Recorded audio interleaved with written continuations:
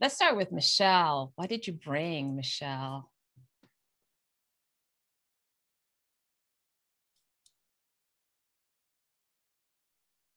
Hi, I brought a picture of myself. I was trying to determine what would be good, and I've recently been going through several old pictures. And you see a picture of a cowgirl being very reflective on things and planning for the future. I think I started at a very young age trying to be very contemplative and forward thinking. Contemplative cowgirl. And then you brought a second one. Yeah, and this is one of the things I know we're talking about expanding the glass ceiling. And Okay. this is a piece of it from my freshman college days. And we Okay. can go into the details later. Love it. Can't wait to hear more. And Pamela, what did you bring? I brought this plaque. It says, if you're not failing now and then, you're not trying hard enough. Not failing now and then. Yeah, I like that. And I feel like those moments happen even right now, probably. All the time. Something will happen. I hope that, we show that we're trying hard enough.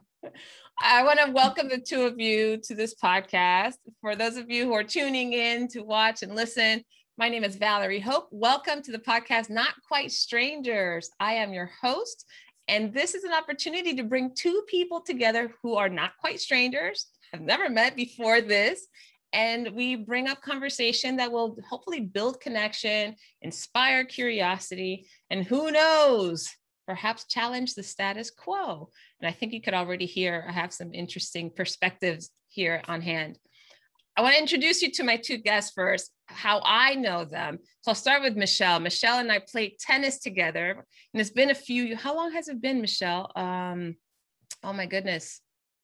Maybe 5 years, something like that. 5 years or so. Years. Yeah, we play at the same tennis center, and you're an amazing tennis player. You always keep my game sharp. Likewise. and one of the reasons that you and I connected about this podcast was because of some of the stories that you shared with me about your time working in the defense industry, and some of the work that you've done, the kind of projects you've been on, and the types of experiences that you've had.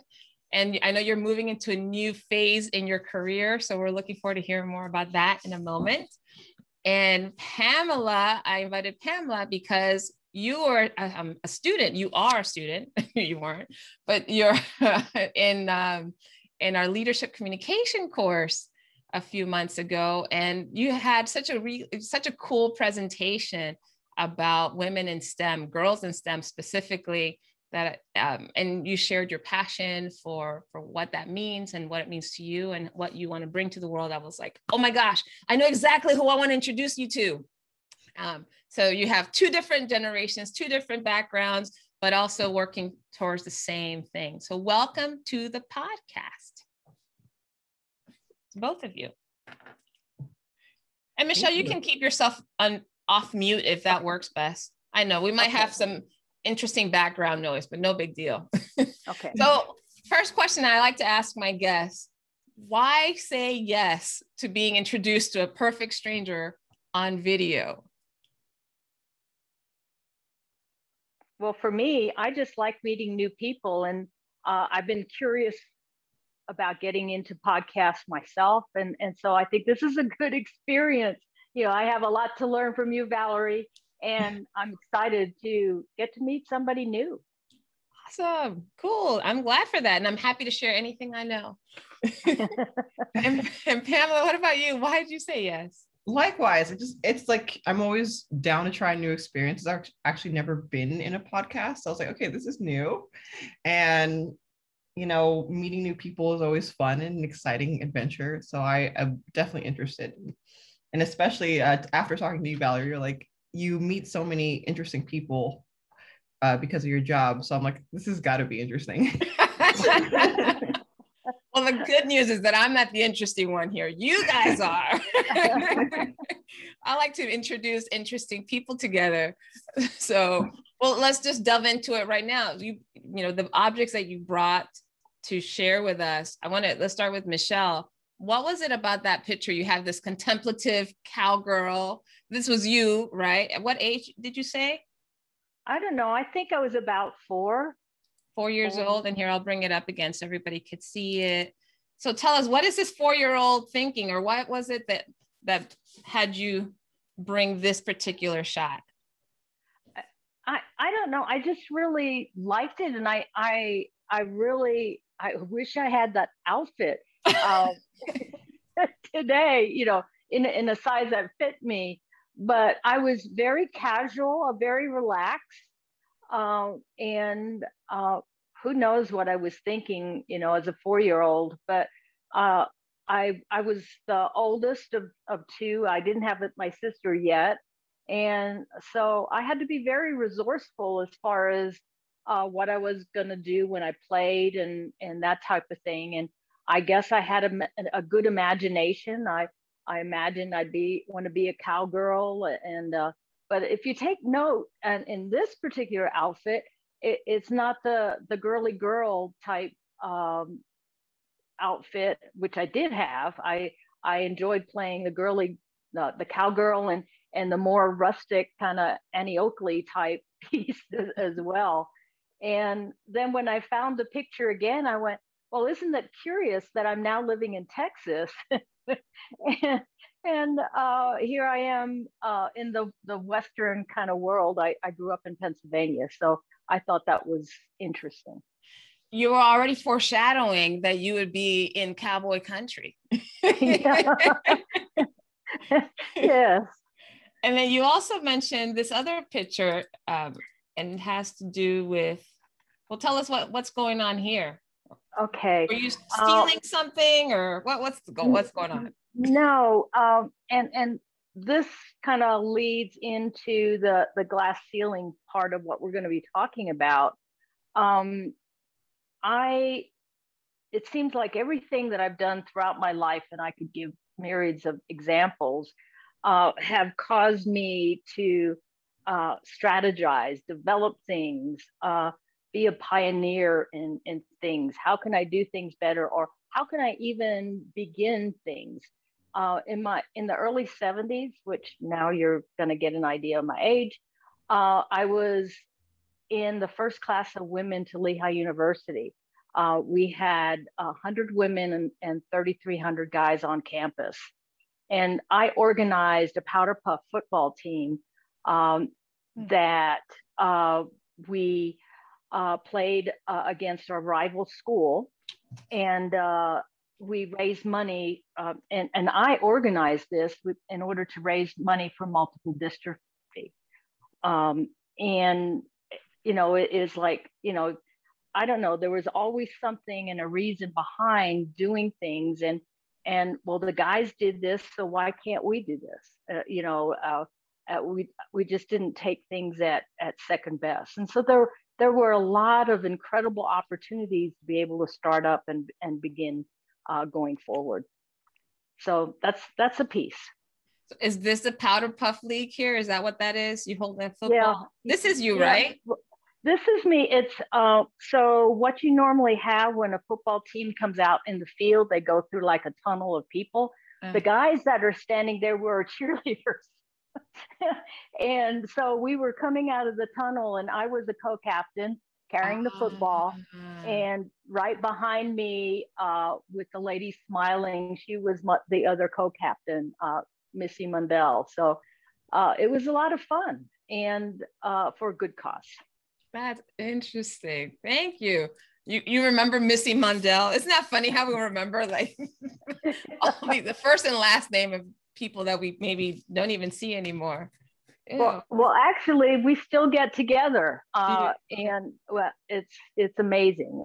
We've made a lot of good friendships along the years.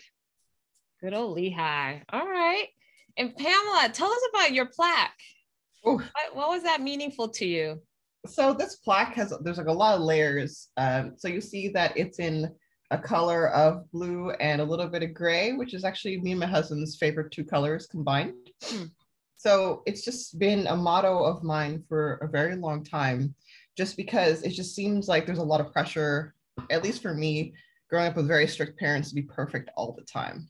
You got to get the straight A's. Like, and going to like, Berkeley for undergrad, I was also obsessed about getting like the best grades possible. And even like going as a grad student now, still obsessed with being perfect in every different way. And it kind of trickles into my personal life and my job life. And it's a kind of a motto that I have to keep reminding myself of when I do fail. It's not, I have to be grateful for that experience as well. Because I spend a lot of time being grateful for all positive things that happen. Like, oh my gosh, I can't believe I accomplished this, this, and this. And you learn a lot from the positive experiences, and you're grateful for them. But it's also important to take the time to be grateful for the negative experiences that you go through, because those are also lessons, and being present in them, instead of just like, okay, I'm sad now, let me just not be sad. I'm actually, no, let me like be sad and be present in my sadness, and just kind of like appreciate this moment as much as I'd appreciate any positive moment. So that begs the question: what can we celebrate? What failure can we celebrate today? So many failures. Pick your favorite one. So I mentioned earlier when we were prepping.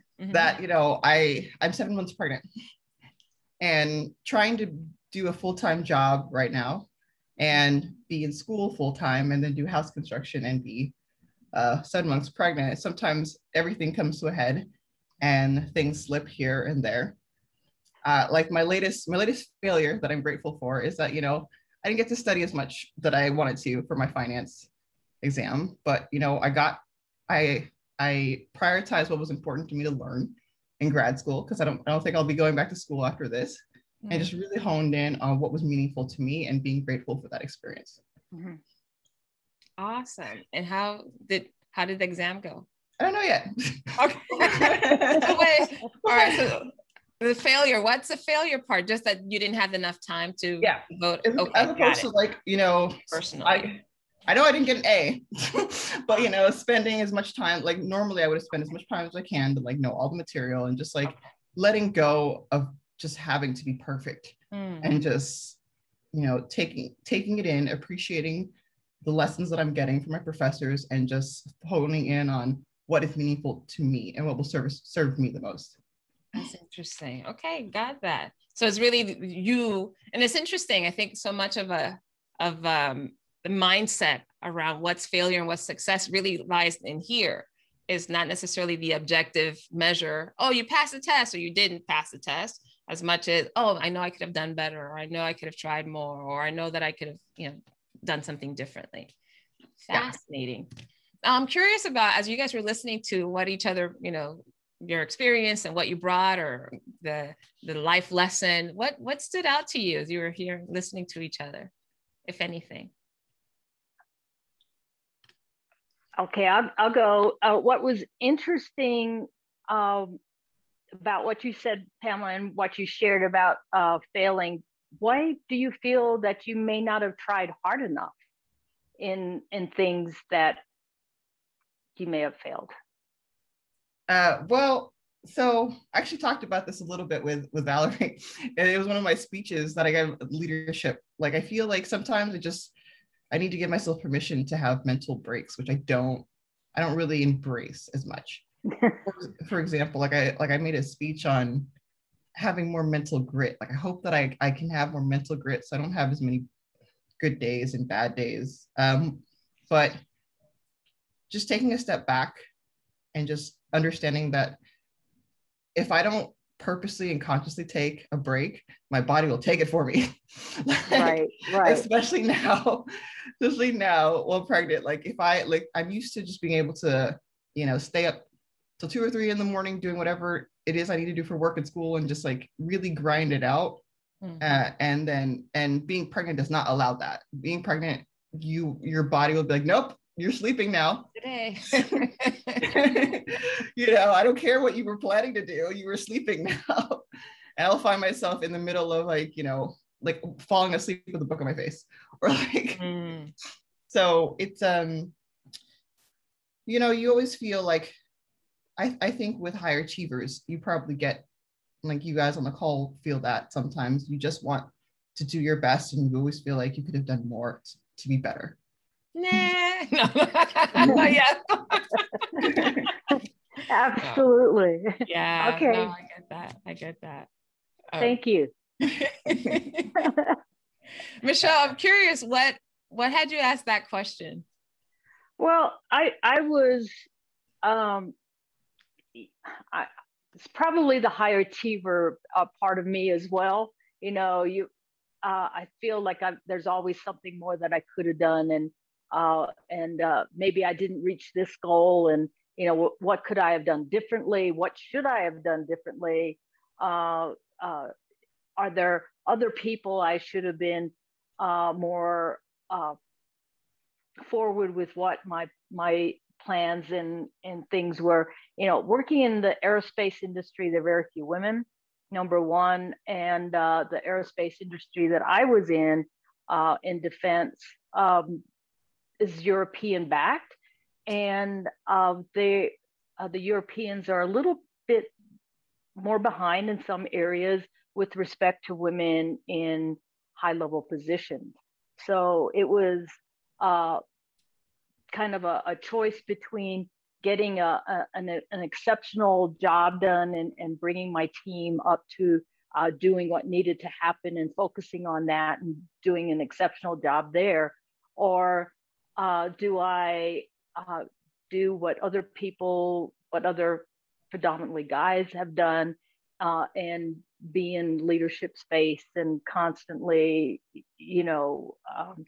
doing things that, not bad things, but just being constantly in front of management and forcing themselves to just have face time, when I felt that doing a good job and an exceptional job was what was important. And actually, I just recently retired, and the president of the company congratulated me and had exceptional things to say. And they said, "Oh, the company wouldn't have been able to do a lot of the things if it wasn't for you." And I'm going like, "Gosh, thank you." It would have been nice to know about it earlier, or have the opportunity, I think, to take the next step. So you'd not heard that from that person before until you retired? Not exactly in those words. He's and I don't want to get into too many details because, but yeah, not in those words. Okay. Yeah. Yeah, but it sounds like it would have benefited you to feel even more acknowledged and appreciated throughout. Yeah. Well, I think what I was really, I was in the highest position for my role that's in the company. In other words, they would have had to create an executive level position for me in order for me to go forward, or so I reached my plateau. I reached the glass ceiling in that particular company. But so the glass ceiling is still there. In some respects, it's doing much better than what it had before, and that's why I'm interested to hear from Pamela in the role that she's in and what she sees. And I don't know if there's something that I can do to say or help, but except to encourage you to keep putting out there your goals that you want to achieve, and to get exposure with people that can help you get there. Ooh, I have a follow-up question. You said you didn't put yourself or have FaceTime with the executive team before. Would you do that now? Like if you could go back and tell yourself, hey, do this. I can't. I've been trying to think of the words in a politically correct way of voicing them. But you know, I didn't suck up to the leadership. You know, I knew that I could constantly be putting my face there. I mean, and they knew and I had an open door. It wasn't like I couldn't go in anytime that I wanted to. But I don't know, maybe a lot of people who got ahead maybe had made those connections. Would I do it differently? Probably not, knowing me, because that's not me. You know, it says in the Bible, the steps of a righteous man or woman are ordered by God. And so I've had some incredible moves in my career that have happened because of, I think, my faith and open doors that have come about. I mean, they're things that people that have been open doors that no one could have opened on this world. And so maybe it wasn't something that I was supposed to do, and I should be happy. I'm disappointed, but on the other hand, I'm the president of my own company. So you know, I have my own corporation and right now it's in the transition of going into something different than what we had been doing previously.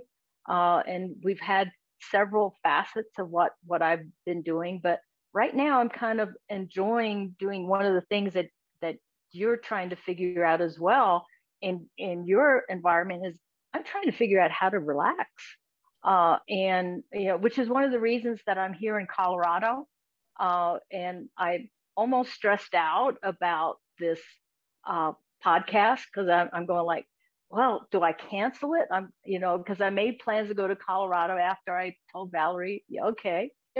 Yeah, yes, I'd love to do it. And I said, I'm going to be on vacation, you know, am I going to be able to do it? But I'm here and I'm excited. You're here. Well, I'm glad that you didn't back out. And it would have been perfectly fine for us to reschedule. Like it's, yeah, there's days aplenty to choose from. But I do appreciate you being here. You know, it's funny. I want to bring up something that you mentioned, and Pamela, you asked about, was this idea of having more face time versus like just grinding it out, getting the work done. You know, it's interesting because literally last night, even prior to thinking about this conversation at all, I reflected, and I can't remember why or how it came up, but I literally reflected on every single opportunity that I've had in my life, my career, came from having had FaceTime with people. Yeah. You guys know me a bit. I'm a relationship person. I love building and getting to know people, which is why I have a podcast about building relationship. But I literally mapped from the moment I graduated from high school. My first job was with an organization called Up With People. So international program for young adults who would travel a whole year and basically live with host families, perform, and do a musical. And what was interesting is that most of the staff members in the organization came from having had the experience as a participant, right? And then they moved into a staff position. I got it because my former drum major from high school and I ran into each other at the post office in college. And I was like, I'm looking for a job. He was like, I know somebody. And so I got in and I worked for 5 years with that organization. With Hyatt, I worked with Hyatt 14 years. I got into Hyatt, although I didn't know that I knew they were hiring for a training manager, but I at the time was working at the Chamber of Commerce, and I was privy to getting all their job postings, and I would just send it out to the world. And it so happened when I saw this posting, I picked up the phone and I was like, Lisa, the employment manager, I'm interested in this. And out of all of the hundreds and hundreds of applicants, my resume would not have probably been sorted because I didn't have the things that they were mapped. The digital scanning was not mapped to the type of content that I had, but I had a relationship with them. They knew me, they participated in my committees, and that's how I got that job. Every single promotion I've gotten for the same reason. So I guess my question is, and you kind of pointed to this, Michele, how do we play to our strengths and still achieve the level of success that we feel we're aiming for, or that we deserve, or that we, would fulfill us? Yeah. And I think, I don't mean to say that, that I haven't built relationships with people, and really a lot of the jobs that I have were due to relationships that I've built. So okay, that's going to stop now. And you're censoring yourself a lot in this conversation, aren't you? Yeah. The difference is that I feel is guys have a way of, gosh, I don't know, taking it to a little bit more of an extreme and getting into people higher up into their face, and constantly being there. And I'm not I'm not of that nature. I'm not constantly doing those things. But on the other hand, I feel it's important to constantly prep things and write things down and to present them, and present different ideas, new ways of doing things, better ways. And it's like I feel I bring a solution to problems rather than constantly saying I'm the best person for this, I'm the best person. Tooting your own horn. I haven't been good in tooting my own horn. That's probably it. Pamela, why are you laughing? What's going through your mind? It's just funny. I just feel like I hear this a lot. Like I actually spoke to an executive at Intel probably a couple weeks ago for just one of the school events with the executives, and she said the same thing. She's just like, or very, very similar. She like realized, it was my standard question. I was like, how does someone like me in the trenches get to a position like you, up high? And she was like, you just have to be able to really showcase your work, and it does feel like you're tooting your own horn, and it doesn't feel genuine. It feels kind of dishonest, and it kind of feels fake. But that's the way she got noticed, and I'm just laughing because I'm hearing it now again. Yeah.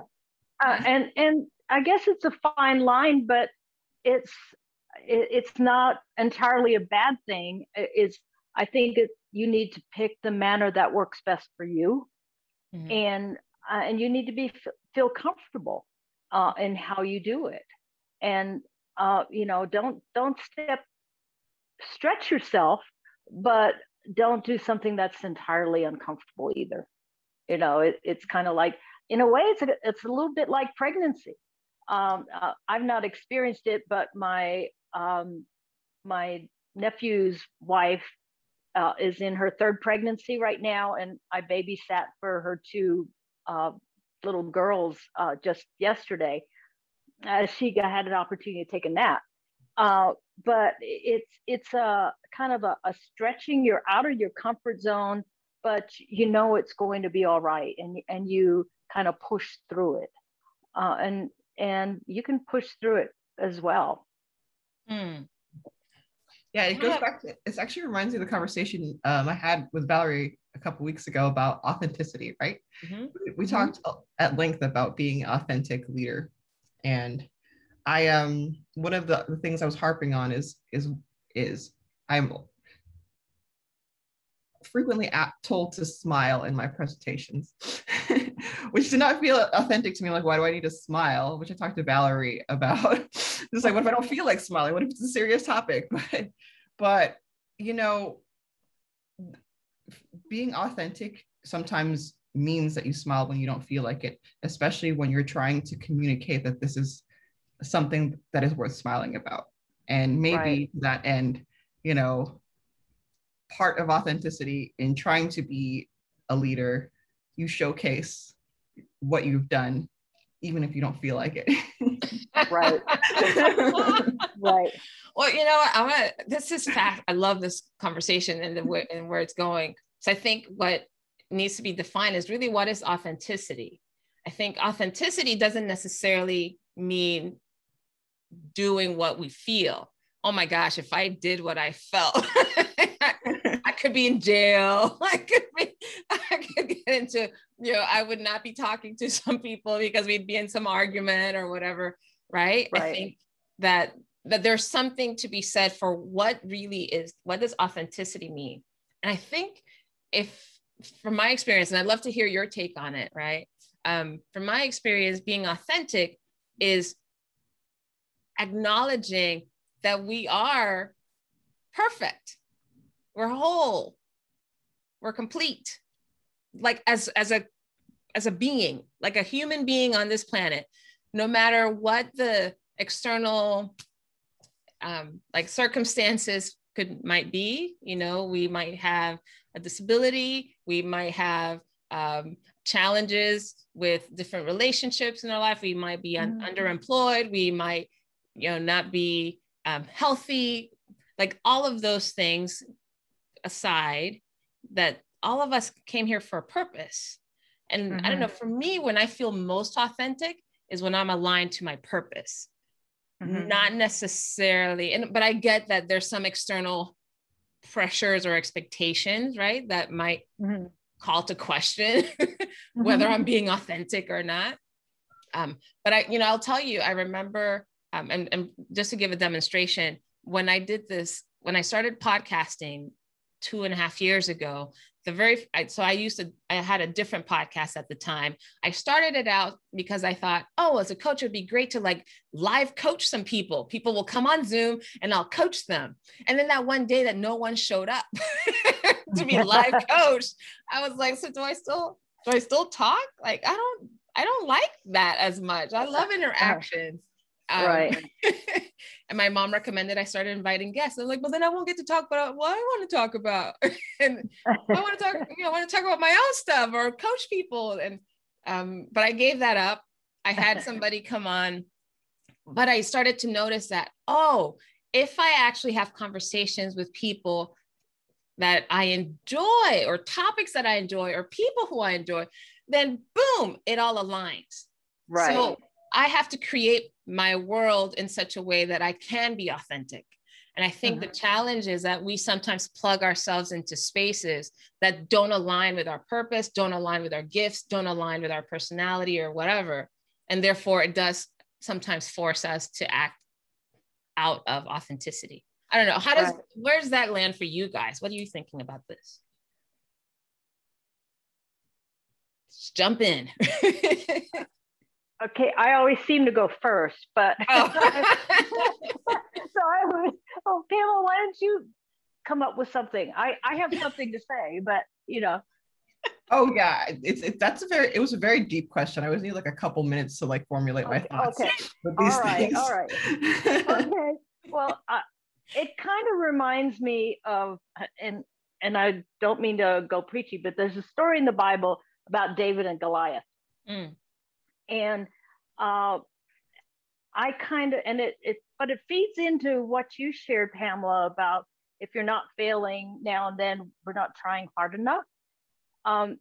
David had this opportunity to face the giant, and the king, Saul, wanted to put all his armor on top of him, which is what happens a lot in the corporate world today. Either leadership or managers want to put their armor on us. And for me, it doesn't work that way. I mean, I have to be authentic for me and be able to do my things. And a lot of times what I'll do in my suit coats, I'll put some stones. Like this is like a blue stone that I put in, and I will put 5 smooth stones in my pocket. And sometimes I forget they're there. And if I have to speak in front of people, give a presentation, a lot of times I'll put my hands in my pocket and I'll go, oh, well, I have this smooth stone. I know that I can slay this giant because I've done it before in a different manner. So I might not have maybe totally killed the situation before, but what I did previously gave me confidence in order to be able to do what I had to do. And I was authentic for me and not playing a role that someone else was trying to make me play. So Michele, for those who might have lost the meaning of the stones and David and Goliath, could you just give us a short synopsis? Well, there's a story in the Bible about a shepherd boy who saw his brothers in battle, and there was a huge giant that the whole army of Israel was afraid to tackle. And David came to give his brothers some food, and he said, well, you know, I can tackle him. And they took him to the king, and the king said, he gave him a chance. I don't know why he would have even considered giving a young shepherd boy that didn't have any skills in battle a chance, but he gave him a chance to defeat the enemy.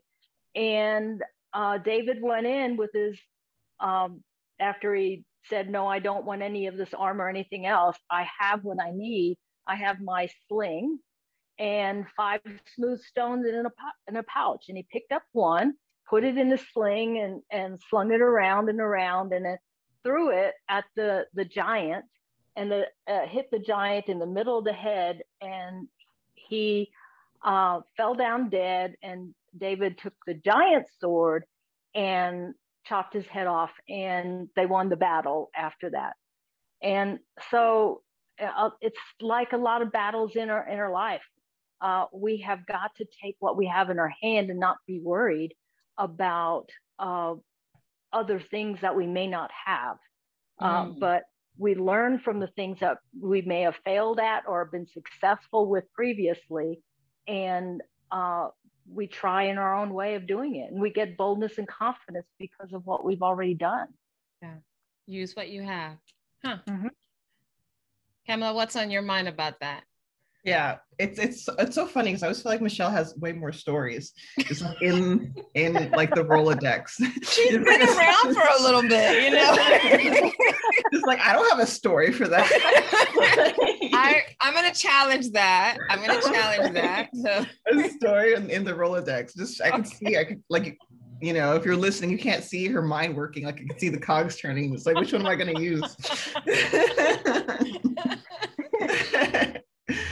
Yeah, I do feel like what you said, Valerie, and just kind of added to what Michele said, is just making sure you're aligned with your purpose is really valuable. And we've been doing a lot of like self-branding exercises and just making sure that you understand who you are and what is off-brand to you.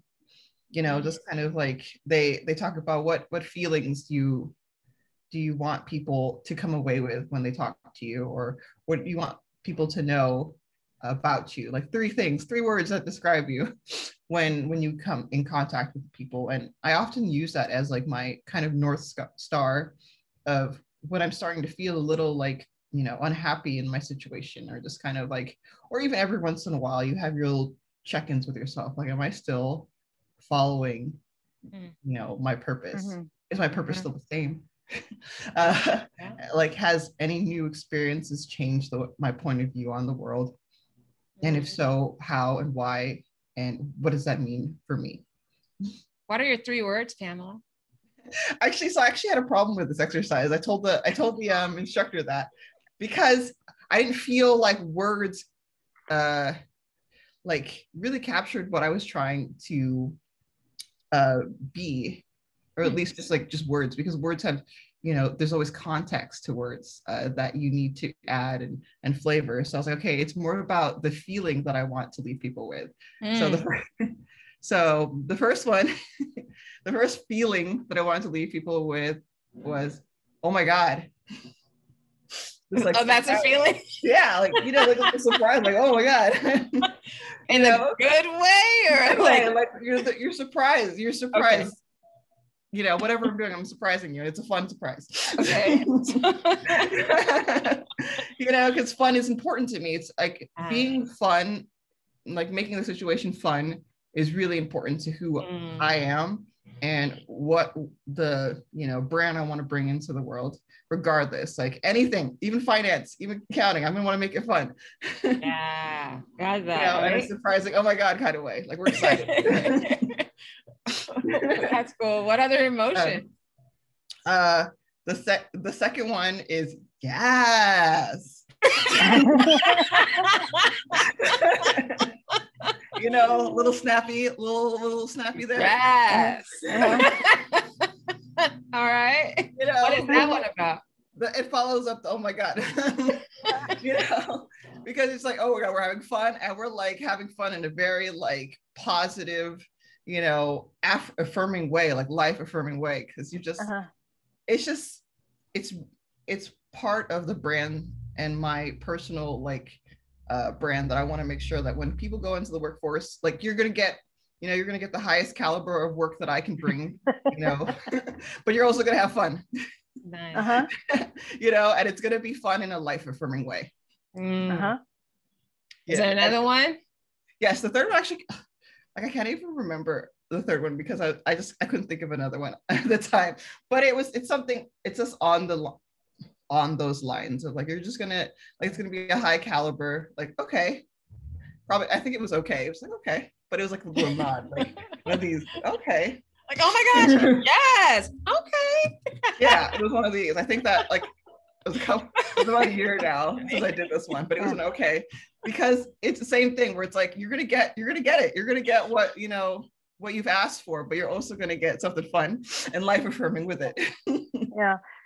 So what you're sharing, Pamela, reminds me of a friend of my husband's that comes over, and he's always very energetic and very fun background, and he is very has lively conversations, and he'll go, "You feel me? You feel me?"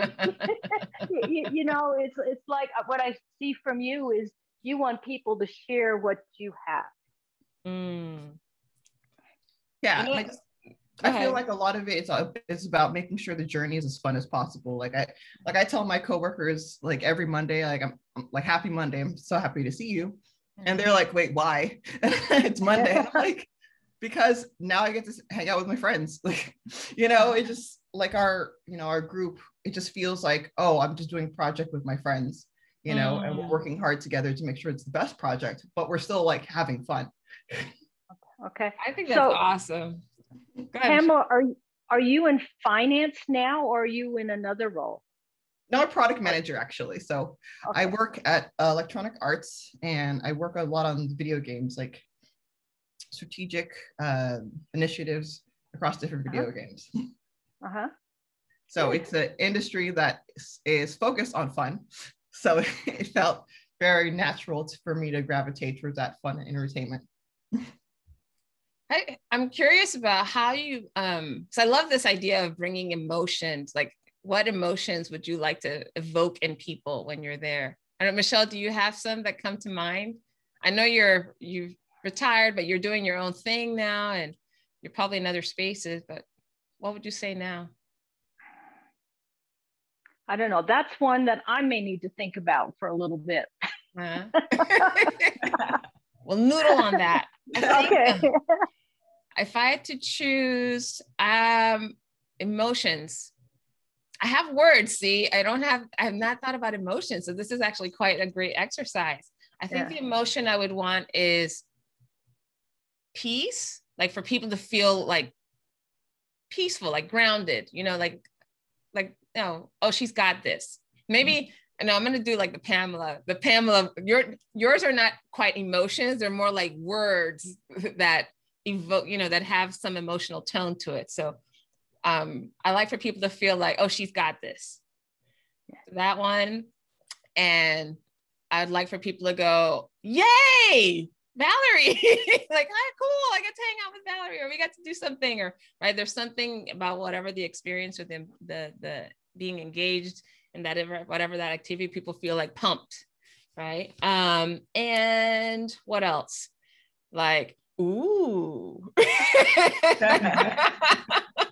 Wait, about what is it? Like intrigued, like, oh, I not thought about that, or ooh, that sounds That's interesting.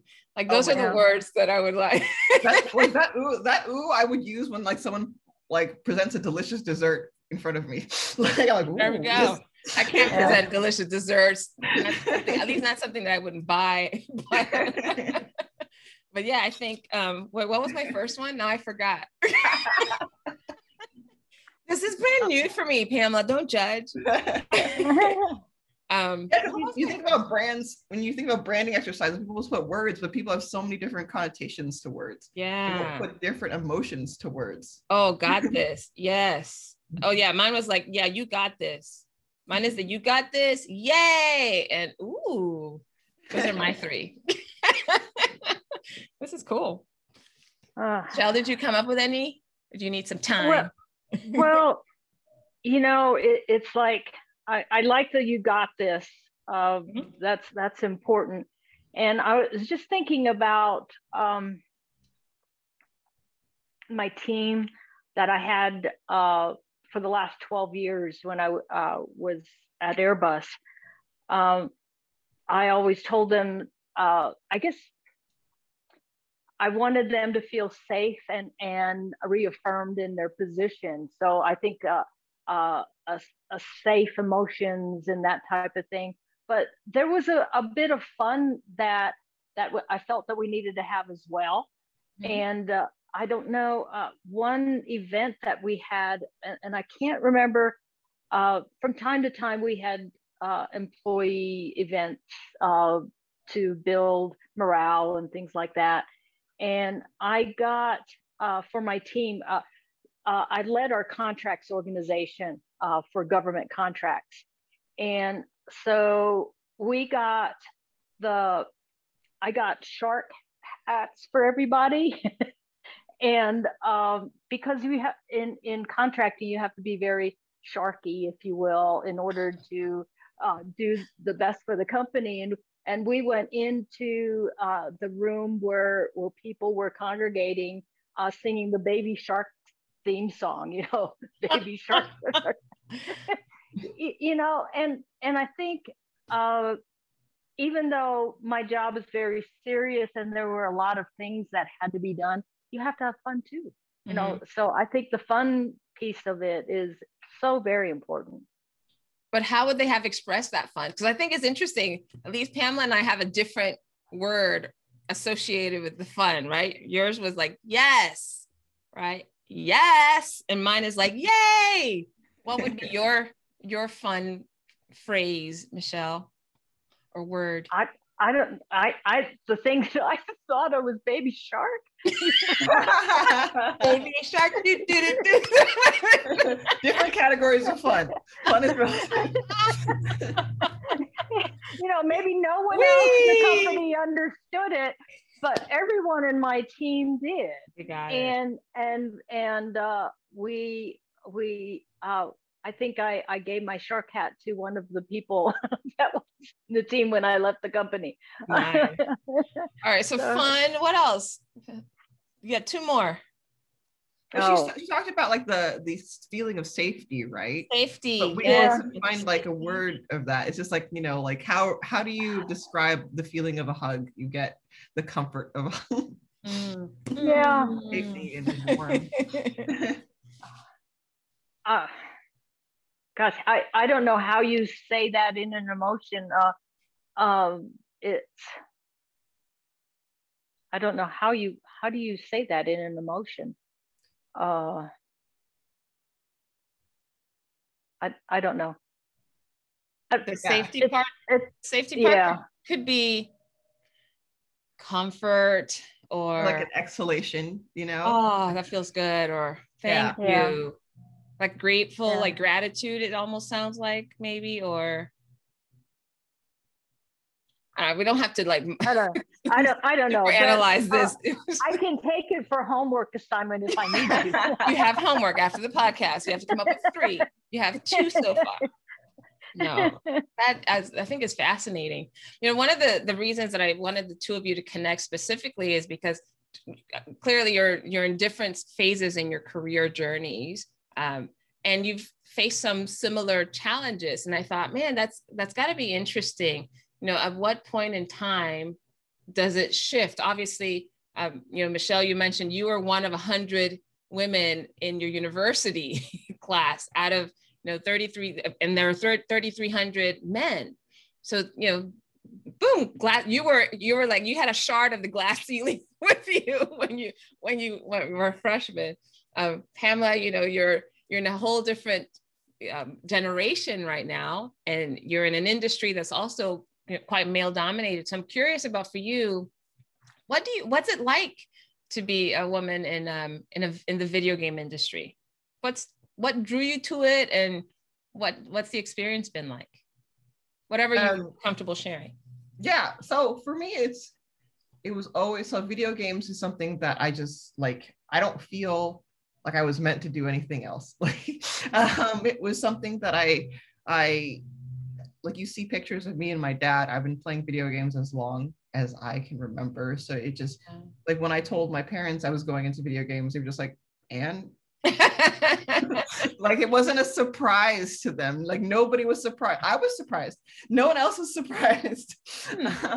So I love the idea, like, video games have, for me, a truly captive audience. Like, you hear, like, theories of film where you're in a movie theater and that's a captive audience. I don't think that's a captive audience. Like, video games, like, have a way of just holding you for hours at a time, and you don't even notice that the time is flying. And it's a great medium for, like, really putting yourself in a protagonist's shoes you would not normally be able to experience. Like, I oftentimes get to experience what it's like to be like a man on like a mission in like a zombie apocalypse, or I get to experience what it's like to be like a British woman who's exploring the ancient Nordic artifacts, which is something that I don't get to, like, and the directors of games are the same caliber of directors of movies. So you really, like, get to experience someone else's point of view and actually make choices for them, which I love about that aspect of games and the storytelling, and just kind of bringing your audience along to this person's journey, and sometimes even making, like, less than moral decisions in the game, but you're like, oh my gosh, I'm like stuck between, two wrongs, and it's really affecting you because you're living the life of this character, which like you can't really do in movies. You're taken along for the ride, and you're watching. With video games, you are the ride. You are the person making the choices for a completely different, life. So it's something that I've always loved and always wanted to be a part of this industry. It's very fun, like me. I needed to be a part of an industry where I can make any kind of nerdy jokes and people get, like, I can make a dragon jokes in the office and 5 people will jump in and continue to make a dragon joke with me, or whatever. Whatever, just roll with the punches of whatever joke that I'm making that is so esoteric or nerdy. So I really feel like culturally that is the space that I belong. So as far as gender goes, I feel like everybody else reminds me that I'm the only female. When I go into the office, I'm really excited about whatever it is project that I'm doing. And then someone else will be like, oh, you know what, I used, like, I told the other day, I was saying I was going on leave, and my coworker was like, oh, how long are you taking paternity leave? I'm like, paternity? I'm not a man. Why would you say that? and then like the person actually had to Google the term paternity leave, and was like, oh yeah, that is only for men. wait a minute. Okay, no, I'll just let that one and go. Then like I was like, like little things like that will just like remind me that that I'm the only female there, and so it usually something that's just in the back of my head until someone else reminds me of that. Like, it's not something that I think about personally. Right. It's fascinating. So how many people do you work with? Like, when you say you're the only female, like, out of how many? My direct team is probably about like 30 people. But I have a larger org. But in the 30 people, I'm the only female. Got it. In a larger org, there are other women, but just in your team. Yeah, it's not as much. And it's not. They're very welcoming and inclusive. So I'm not too it doesn't, I don't think about it too much, but then every once in a while, like the outer world will just be like, you know what, we need to get more women in games. Like, we do need to get, that's right, we do. Like, or if there's like, you know, like a new hire, like we're hiring a person and everyone's trying to hire their friends. And I'm like, wait a minute, this is a great opportunity to actually expand the network of people who we look at. You know, maybe we can look at just purely the skill sets, not the fact that they, you know, have previous experience in the game industry, which is important. But, you know, sometimes like I just need someone who can do Excel and SQL very well. Why do I need to find only a person who has Excel and SQL and game industry experience? Like there's plenty of people who can we can bring in that will give us a different perspective and a new fresh take on things. That's interesting. And Michele, I'm going to come to you in a second, but Pamela, I want you to share, if you remember, it's been a few months now. Do you remember your presentation in the MBA class that you did for us? I had like 3 presentations. Which one? The one about games for girls to help them get into STEM. Oh yes. So I've given this speech a few times now publicly. Grace Hopper was like the most notable one, and I've given it to the University of Illinois. And the gist of the speech is basically how we can get more females into STEM through the lens of video games. And the speech kind of like, so I'll probably not do it justice because I'm like summarizing it.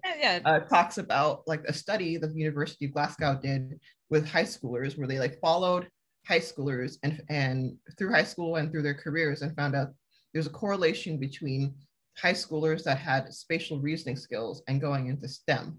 And when they looked at like how these people got spatial reasoning skills, and basically what spatial reasoning is the ability to like mentally solve 3D puzzles. You know, like for example, a wild example is if I look at a Rubik's Cube and I could solve it, you know, with just my mind instead of actually like messing with it. It's like, that's a wild example. Yeah, not many people can do that, but that's just an example of what a spatial reasoning skill is. It's kind of like the movie Queen's Gambit. Yeah. Like that. Yeah, so being able to just solve things in your mind. And so they looked at people who had this skill, and they found out that this is not something they teach in school. They teach it, like you learn these skills through the activities that you do in your spare time. So the students who got to do things like play with Legos or solve puzzles, like, or did some woodworking or played video games had more spatial reasoning skills.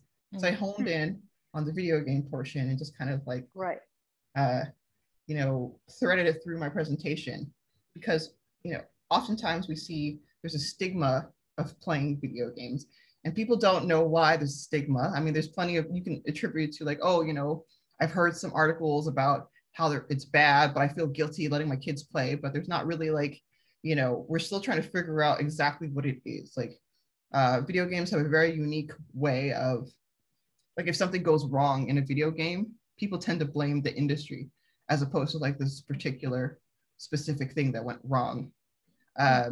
So if like, you know, something is if you're on the internet, say on any kind of social media chat, and somebody sends you a lewd picture, you will more likely blame that person for sending you the lewd picture, not the platform.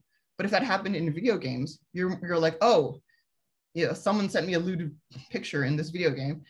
It's because of the video games, not the person. So there's a weird PR problem that video games are having, and trying to like really figure out what is going on there.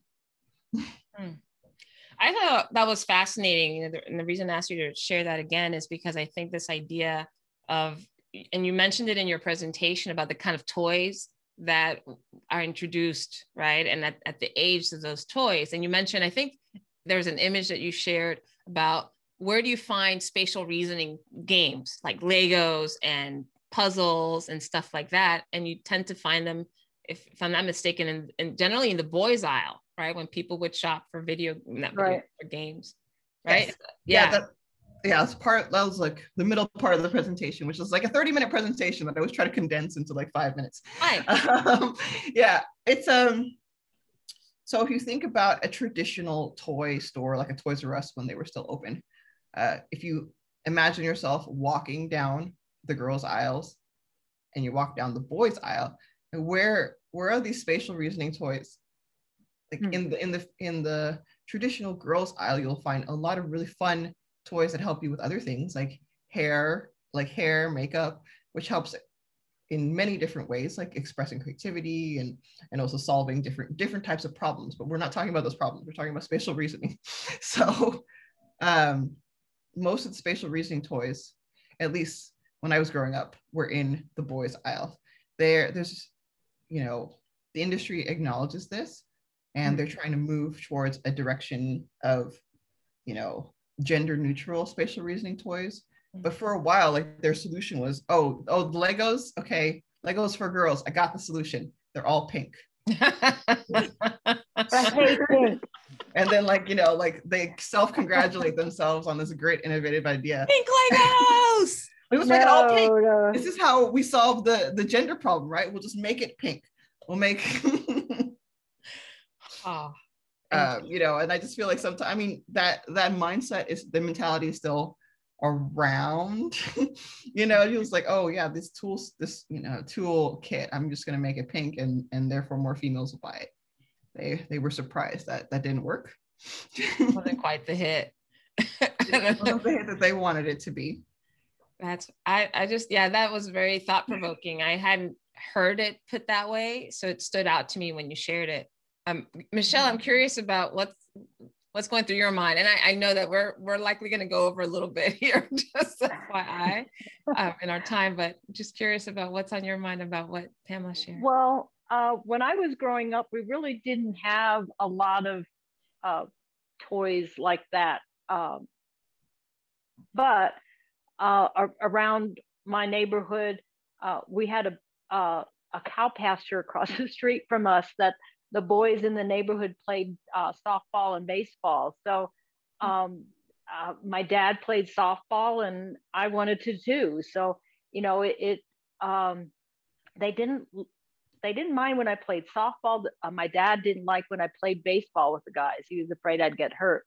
But, you know, I just wanted to do what other people were doing. I really didn't, like you said, I didn't really see myself as a girl. I didn't see myself as a boy either. I just wanted to play softball or baseball, you know, and I think that's, now we call it gender neutral, but that's what it is. You just want to be a person, and you want to be able to give those opportunities to everybody, be it the girls or the guys, and I don't know, make it so that they could be interested. And it's not about making things pink or blue, because you'll turn off a lot of the girls that would be interested. You'll turn them off. You know? Especially now, I think, you know, we've actually moved in such a beautiful direction in many ways. And to both of yours point, that there are still some very stark limitations. Now, I remember when I was in the Girl Scouts growing up, and my brothers were in the Boy Scouts. I have 3 brothers. I'm the only girl. And they were doing, like, you know, leather bands for their wrists and archery and horseback riding and doing all these very interesting outdoor things. And I was learning to make tie-dye t-shirts and candles and brownies. And I was like, that doesn't seem like fun to me. Yeah. But that was, you know, 80s and Girl Scouts. A lot of the women that were in charge of Girl Scout troops at the time, they were, you know, stay-at-home moms. And this is likely part of what they like to do, or what they were taught they had to do or teach other girls. I didn't spend very much time in the Girl Scouts. I got out very quickly. But I think that's funny. Wasn't the Girl Scouts founded by a scientist, and it was like basically about getting more girls to be doing STEM? I think they're doing a revamp actually of their. There's a huge revamp now, and actually I think they're also combined. Boy Scouts are now accepting girls in part of the program. So I'm not sure all the logistics here, but there's so many, the way that this, I don't know, in the last 10, 15, 20 years probably has shifted so much how we manage and how we educate and what we expose young people to. You know, it's I think very promising. And at the same time, you know, I think going back to what we talked about earlier about authenticity, right? I know my best friend would love to have everything pink. That's her thing. She, you know, she had a poodle and wanted to have a little pink color and the bling and all that kind of stuff. And I'm like, I don't really get into it. There's some pink that I like, you know, utilitarian in my choices. And, you know, it's almost like an outfit. Like, how do you find an outfit that fits you, that works for whatever it is that you want to use the outfit for, and it looks good? There's a lot of stuff that looks good, but doesn't fit quite well, or that it fits well, but is not really functional for whatever it is that we want to. So I think the piece here about anything, whether it's toys, whether it's games, whether it's career, it's like, how do we find something that fulfills, that fits, looks good, and serves us and serves others, right? It's kind of a line. It's the cowboy outfit. It's a cowboy. The cowboy. Outfit. Yes, that's it. Going back to that. So I'm curious, as we start to wind things down, what has this been like, being on a conversation, not quite strangers, with a not quite stranger, talking about some interesting things? I think interesting anyways. What's it been like for you guys? Go ahead, Bev. It's fun, you know, just like it's exactly what I expected. I was like, oh, we're gonna go deep very quickly. Oh, you expected that? For me, I feel like there's more to the story, and you know, so I'm curious and interested in continuing to learn more. What surprised you guys the most about it?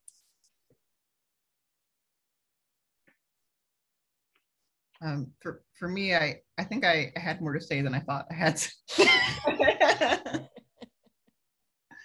No, what was it? Oh my gosh! was that established in this conversation? Yeah, well, because you at least, like, you know, for me, when I'm in the room with people who are more accomplished and, like, you know, executive level people, they usually have more to say. And I love listening because I always want to hear the perspective. And it was just kind of like, oh, I actually do have something to say on this topic. I do. Let me. Yeah. And a lot of topics. You have a Rolodex, Pamela. I don't think you call it that. Now you'll just, instead of rolling, you'll actually be able to swipe. But you got some. You got some. Yeah. Michele, what about for you? Any surprises? Oh, no, I just think this is a great way, Valerie, in bringing people that are coming from two different backgrounds together, but in age groups, and it shows that we have a lot to be able to share with one another. And a lot of times, and even during this pandemic that we're in right now, we haven't had a more of a closed, kind of a closed basis of sharing things with people that we couldn't share, I guess. And so I think it's great. I love the opportunity to be able to meet you and to be able to share with you. Well, I'm thrilled the two of you said yes to being on the podcast. I don't take for granted, and you know, you obviously shared some things that were very personal, and Michele, even, you know, you're wanting to say the right thing or without whatever the most PC would be or the most diplomatic. So I appreciate you sharing those points too. You know, the reason here to bring people together is, like I said earlier, is, you know, build a connection. I think we can build a connection with just about anybody. That's like my challenge to myself, is like, how can I connect with this person? And, you know, what would I need to listen for? Or how would I need to interact or engage in order to make it happen? You guys are quite easy, right? Because, well, I mean, you had the thread of, you know, being in industries that are male dominated, for example, or, you know, engineering and science and that sort of thing. But beyond that, I think some of the richness that you guys brought about your personal experiences or your philosophies, or, you know, this idea of having these emotions and how would you like for people to feel in our presence? And I'm like, oh, that's kind of interesting. Right. So I'm curious, what questions, if you have an opportunity to have more conversation beyond this, what questions would you want to have asked or would you want to answer? I'm curious for, like, Michele, just coming up in the male dominated world of that time, was it something like your gender, something that the people just kept bringing up? I feel like right now, because diversity and inclusion and Me Too is all top of mind, people bring it up to me a lot.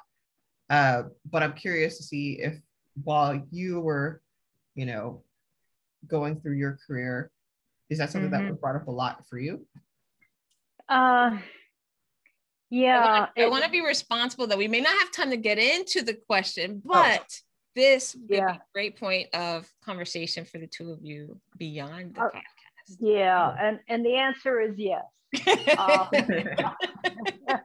And we'll have to think about what the detail is on that, and it all varies based upon the situation, and we could talk about it.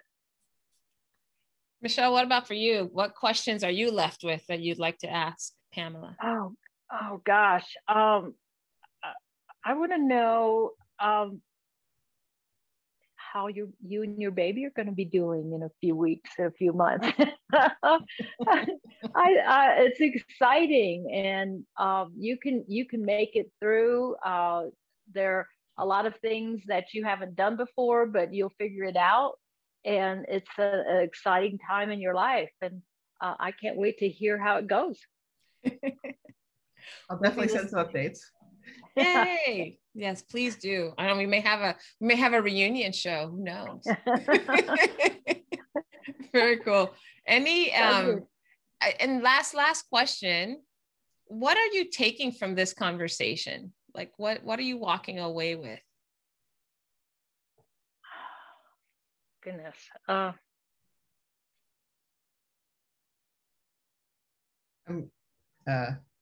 I'm kind of reminded again to just revisit our authenticity conversation. We keep having this, Valerie. It's very important, you know. It's important to like revisit your purpose and the things that you've learned in the past, you know, year or months, and see if it's changed your, you know, change the direction. Remind me, I'll send you a video. I'll send both of it to both of you by Srikumar Rao. Do you know him? No.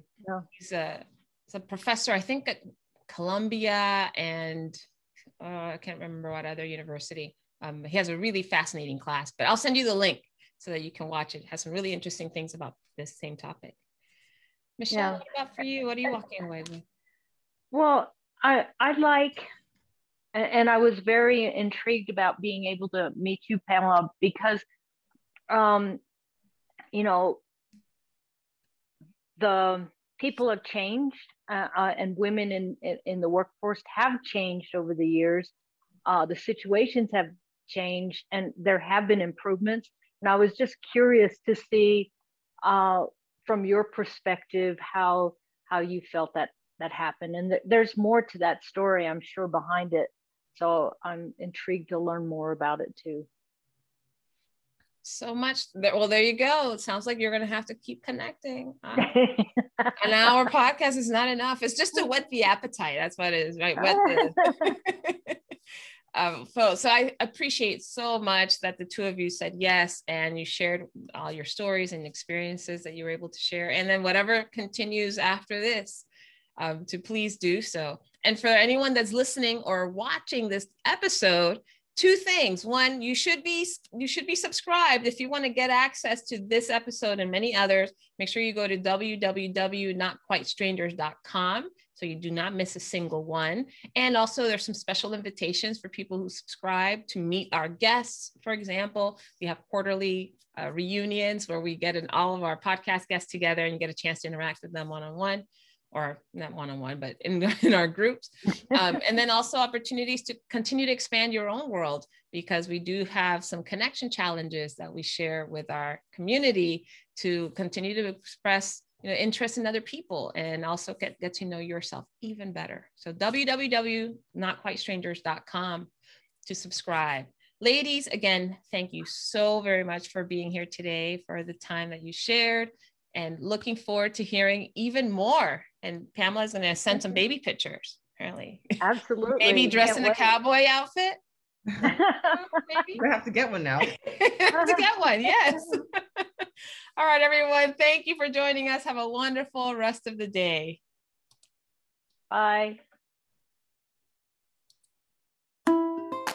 You've been listening to the podcast Not Quite Strangers.